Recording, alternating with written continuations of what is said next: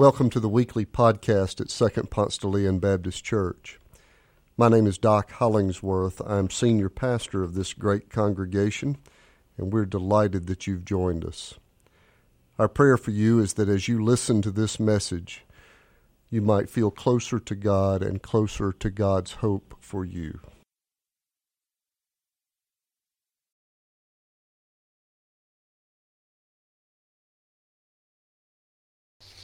Reading from God's Word, our scripture passage continues the story of Jacob.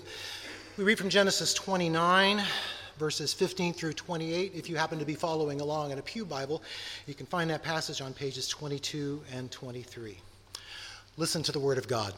Then Laban said to Jacob, "Because you are my kinsman, should you therefore serve me for nothing? Tell me, what shall your wages be?" Now Laban had 2 daughters. The name of the elder was Leah, and the name of the younger was Rachel. Leah's eyes were weak, but Rachel was graceful and beautiful. Jacob loved Rachel, so he said, "I will serve you 7 years for your younger daughter Rachel." Laban said, "It is better that I give her to you than that I should give her to any other man. Stay with me." So Jacob served 7 years for Rachel, and they seemed to him but a few days because of his love for her. Then Jacob said to Laban, "Give me my wife, that I may go into her, for my time is completed." So Laban gathered together all of the people of the place and made a feast. But in the evening, he took his daughter Leah and brought her to Jacob, and he went into her. Laban gave his maid Zilpah to his daughter Leah to be her maid. When morning came, it was Leah. And Jacob said to Laban, "What is this that you have done to me? Did I not serve with you for Rachel? Why then have you deceived me?" Laban said, "This is not done in our country, giving the younger before the firstborn. Complete the week of this one, and we will give you the other also in return for serving me another 7 years." Jacob did so and completed her week. Then Laban gave him his daughter Rachel as a wife. Father, sanctify us in thy truth. Thy word is truth. Amen.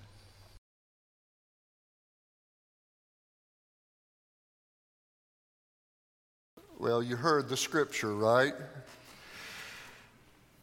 If this 6-week series on the life of Jacob were a TV miniseries, it would have to be on Netflix, right? I mean, this wouldn't be on regular network television. It'd be on Netflix, and it would have that square M up in the corner of the screen for mature audiences only.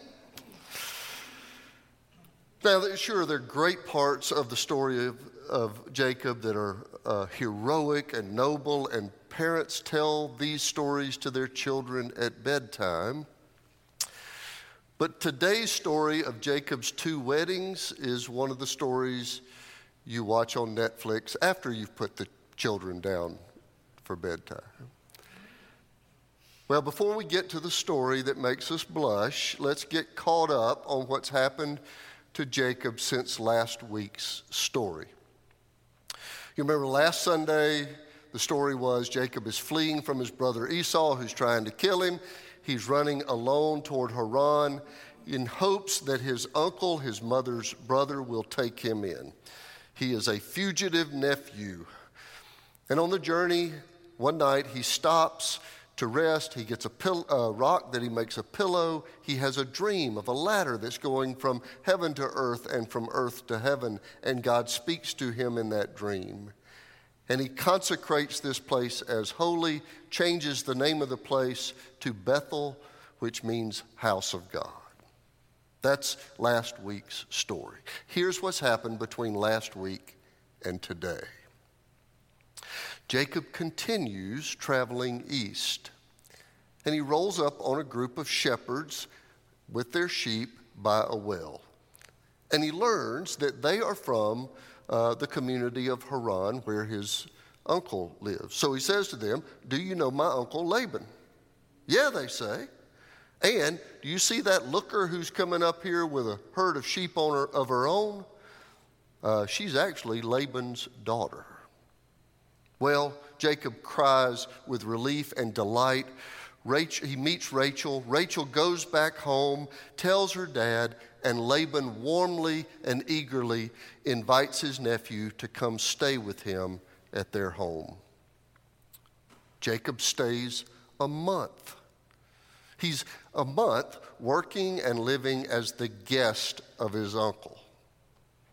And now we've gotten to today's story. Well, early in our story for today, we learn for the first time that Laban has actually 2 daughters, not one. We've met Rachel already. She's the stunner that Jacob saw coming to the well that day with her herd of sheep in tow. But the storyteller in Genesis introduces Laban's other daughter, Leah. And this is how he introduces her. Leah's eyes were lovely. Let me translate. That means something like, it's kind of the ancient equivalent to, she has a great personality and makes her own clothes. Right? So the writer tells us that Rachel is graceful and beautiful, and he almost gushes about Rachel. And then he pulls up short on the Leah description. But Rachel must have been something. Did any of you remember the Atlanta lawyer Bob Steed, who also wrote in the AJC some, right? He wrote one time about sitting on an airplane next to Ally McGraw. He said, "She defies any calm description." I've always loved that line. I think that was what Rachel was like, defied any calm description. But, you know, Leah's eyes were lovely. She baked a good pie. One day, Laban says to Jacob, "I'm not going to just work you to death on my farm and not pay you just because you're family. Let's talk about you coming on payroll. What do you think? What do you think your wages should be?"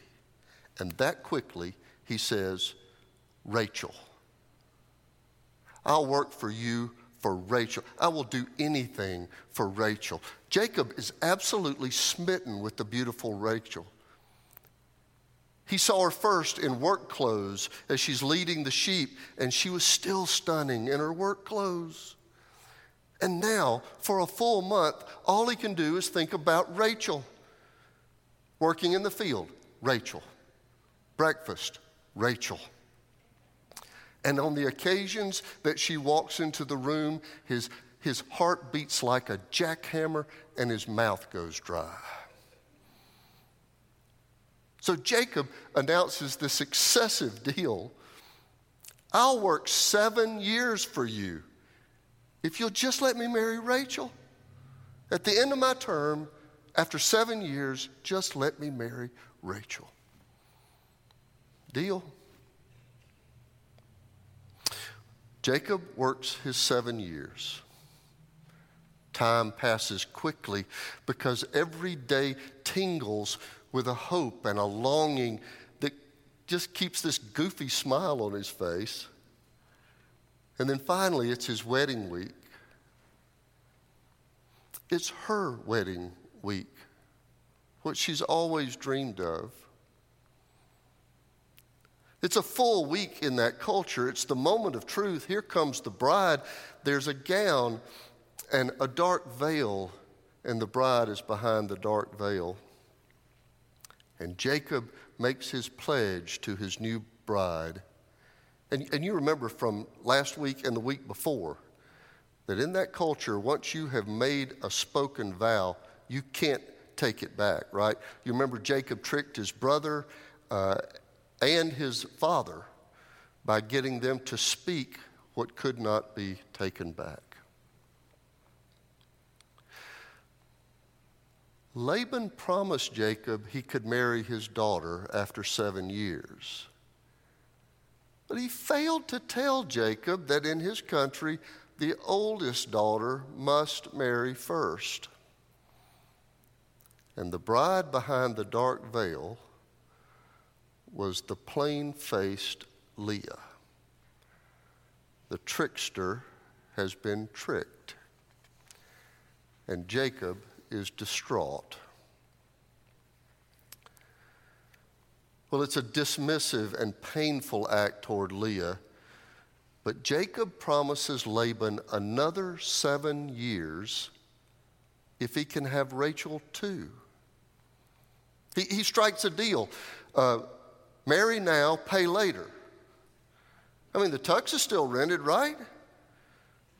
We just got through this week's wedding. Let's just have a wedding next week, and we'll just get two going at the same time. So they start wedding number 2 as soon as the wedding to Leah is over, and Jacob marries 2 sisters in 2 weeks. And the storyteller in Genesis is just straight up honest. Jacob loves Rachel more than Leah. If there is a patron saint of those who drew the short end of the stick, it's Leah. Her wedding day, supposedly the happiest day in her life, and by the end of the week, her husband is in the arms of her little sister. She is not the first choice. The homely older sister is made to feel inferior one more time. I think Leah's a good person for us to think about when we are feeling mediocre ourselves. By the way, we are all inferior, and we all feel inferior. In some ways, we all catch that feeling of what it's like to feel inferior because in some ways, we are all inferior. We aren't athletic. Or we keep getting passed over for the promotion at work. Or we have no musical talent. Or we carry unhealthy weight. We can't afford to give our children the same things that their friends get. We see others in our profession who are just better at it than we will ever be. People keep telling us we have lovely eyes and a great personality. We feel inferior because none of us can do everything we would like to do well. And sadly, those messages get reinforced. People tell us we're inferior. Sometimes folks have spouses who tell them all the time the ways they don't measure up, or parents who talk about what a disappointment you have been. A research group followed a group of executives one time for 6 weeks. They recorded the communication to the executives. They found that 67% of the input they received was negative. Don't watch commercials or read People magazine or look at Facebook if you don't want to feel inferior. Because those are 24/7 reminders that there are plenty of people who are cuter and brighter and healthier and more successful than we are. We are all Leah. We compare. We fall short. We've been taught that winning is all that matters. As W.C. Fields put it, no one ever remembers numero 20. And since nobody has ever climbed to the top of every heap, we are all left feeling inferior at some time. But Leah is one of the great heroines of Israel. The sister that none of the boys wanted to sit next to is one of the great heroes of our faith story. She played the hand she was dealt. She played her role in redemptive history with grace, and her story becomes an ongoing reminder of God's grace.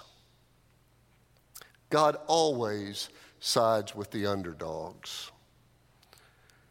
And Genesis makes clear that God's promises to Jacob would never have come true apart from Leah. The second choice with the nice eyes. Leah has 6 sons and a daughter. One of her sons is named Judah. It translates, I will praise the Lord. The honored name of Judaism comes from her son, Judah. It is Leah's offspring. And guess what? Jesus is a descendant of Leah, not Rachel. It should not surprise us that the Savior who rides a donkey into Jerusalem comes from Leah's branch of the family and not Rachel's. God loves an underdog. Rachel died young, and though Jacob loved Rachel with a red-hot passion, over time, he came to love Leah too. And Jacob and Leah are buried together next to Abraham and Sarah, Isaac and Jacob. This is the hope-filled way of God. God is always setting a place at the table for those who don't think they have any right to be at the table. Leah's story shines bright hope on anyone who has labeled themselves mediocre and just figured that was their lot in life. Hope to anyone who was always picked last at kickball, or who wants to be married and isn't, who keeps getting college rejection letters, who wants to have a child and can't, who keeps getting passed over for advancement, who needs a 3rd bedroom and can't afford it, who hides the scale in the closet, who won't go to any reunions. Leah is the redemptive story of the plain-faced second choice who kept trying. We tend to see our limitations, while God sees past our limitations and sees our possibilities. God never measures us against what we can do, but invites us to be who we are. The worst insult to our Maker is to sulk in a corner about what we are not, rather than offering God who we are. The Jewish thinker, writer, scholar Martin Buber was like the rest of us. He wrestled with his inferiority too. He just stayed haunted by what he was not accomplishing until one day when he imagined what God would say to him when he died. God wouldn't say, "Why weren't you Abraham? Why weren't you Moses? Why weren't you David?" God would say, "Why weren't you Martin Buber? Why aren't you who you are?" Don't give the church and this world what you don't have to give. But give what you do have to give, your beautiful, unique self. Whether you are good at many things or picked last all the time. God is not recruiting successful people or beautiful people. God is recruiting available people who are willing to offer up their broken insecurities into God's redemptive drama in hopes that their lives might touch somebody else's lives to redeem this world through love. That's the gospel story. It's the ongoing invitation. If you're looking for a place to just bring your blow-dried self and sit and impress other people, Second Ponce is not for you. This is a broken mess. I know some of you. This is a whole glob of insecurity, redeemed by God's grace, trying to figure out how to do life together, trying to figure out the will of God and lean into it, trying to hold each other along the way. This is a place you'd like to locate your life. We'd love to have you here. But bring us your real self. And if you've never felt the love of God redeem that real self, you've never experienced what it is to have love overwhelm your insecurities, then let's talk about what Jesus has done for you already and can do for you going forward. Let's stand and sing and respond.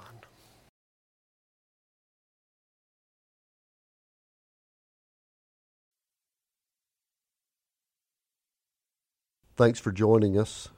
If you live in the Atlanta area or visiting Atlanta, come and worship with us in person on Sundays at Second Ponce de Leon Baptist Church.